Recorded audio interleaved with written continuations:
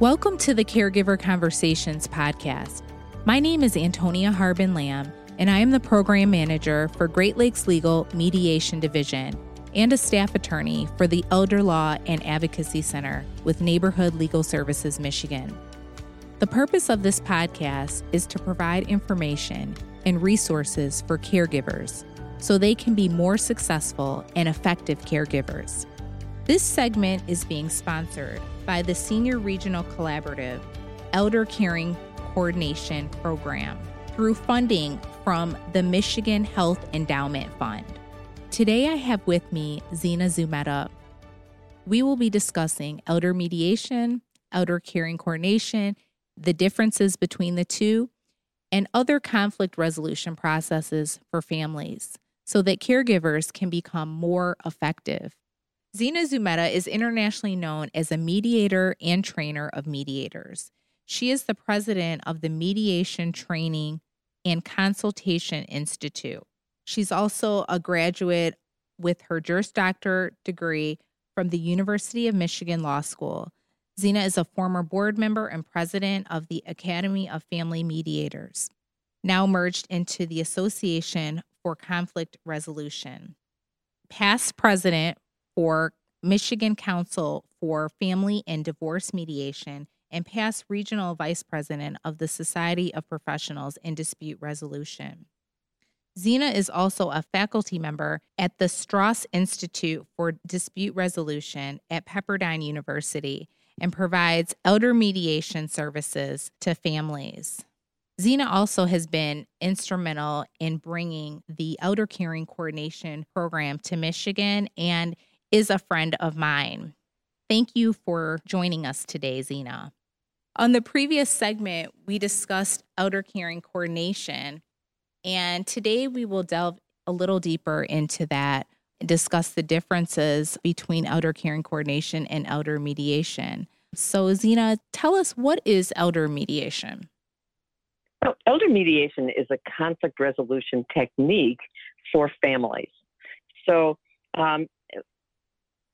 one of the things that we know is that older people, older adults, really hate it when their families are fighting over them. And that happens all the time. And the older adult feels it, the family members feel it, but they don't know a way out. Often conflict is the way that people have dealt with each other all the way through their family life. And then sometimes an issue around the older adult themselves is what causes a conflict. And so one method of dealing with the conflict to help resolve it is to ask a third person, the mediator, to come in to help the family try to resolve. And we can talk a little bit about some of the techniques that the mediator uses, and what the limitations of mediation are, and what some of the other options are. But one option is to bring in a third party and see if they can't help the family to resolve whatever the particular dispute is. Okay, thank you. Can you talk a little bit about the difference between elder mediation and elder caring coordination?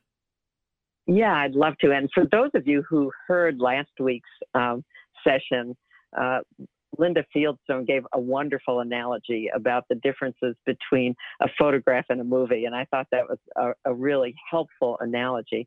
So mediation is really a short-term intervention. Hopefully there's one or two issues that come in, and a mediator helps the family to resolve those one or two issues. But if there's ongoing conflict, the mediator is gone at that point, and that's where the elder caring coordinator comes in. And the elder caring coordinator is appointed by the court for up to 2 years to help the family as the issues come and go and come and go and come and go. So where really the conflict itself is the issue, an elder caring coordinator is the way to go. Where there are particular issues in conflict that can be resolved, then the elder mediator is the way to go.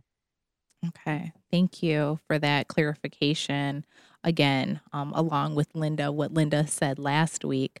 Now, with elder caring coordination and elder mediation, both are important processes. when trying to resolve conflict. Can you tell us why those are important processes? So families in conflict are really jeopardizing the health of the older adult. And in addition, those of you who are caregivers who are listening in on this know how much caregivers are caught in the middle of conflict. And so to the extent that the family can find a way to resolve particular issues, the elder is going to be in a much better position in terms of their health and in terms of their well-being. And caregivers hopefully can get out of the middle and get back to just caregiving. Yeah, that's good, Zena. Thanks for that. Yeah, I'm sure that caregivers can appreciate that, and dealing with conflict is very challenging. So when elder mediation may not be appropriate and elder caring coordination may not work, can you tell us some other process or other options that a caregiver might have to resolve their conflict? So one of the things that I think is really helpful for caregivers is to learn some techniques for conflict resolution, because there are things that the caregiver themselves can do. One is to understand when they can step aside from a conflict and they don't have to engage in it. And often just getting some language, getting the words to be able to step aside can be really helpful for that caregiver. Another is to get a sense of what is it that's going on with the conflict? Why is this particular issue in conflict? And to really understand what the needs and interests of the various family members are, including the older adult, and to see if the caregiver can't identify what those needs and interests are, because then it makes it easier for the family to actually find some resolutions. One of the things, in addition to learning, family members and caregivers learning conflict resolution techniques, another approach is conflict coaching, where a third party, instead of helping the family, may help one person within the family or the caregiver by coaching them in terms of what is it that's going on, what kinds of things could they do to help either resolve the conflict or get outside of the conflict. So coaching is another option that I think is very helpful. And then finally, sometimes what's needed is just a family discussion. And so if the family can get together and talk about things, they can have a facilitator. So there can be a facilitated family discussion with somebody just leading the discussion to make sure that everybody talks. Or there can be a more formal process of resolution where the family is into more what's called restorative processes, where somebody is leading the discussion to help the families go a little bit deeper into what's going on with each of the family members and ask specific questions to try to help everyone in the family actually be heard. Now, they don't necessarily resolve the conflict. They're really there to help everyone in the family hear everyone else in the family. So those are some of the options, and I don't know if there are any of them that need more explanation. I think you did a great job. Definitely, those are some alternatives to mediation and elder caring coordination. Now, if someone needs more information on elder mediation or the other processes, where can they get more information from you? Well, if somebody wants to give me a call, they certainly can. Probably my website is the best place to go, and ZenaZumeta.mediation.com or LearnToMediate.com are both part of my website.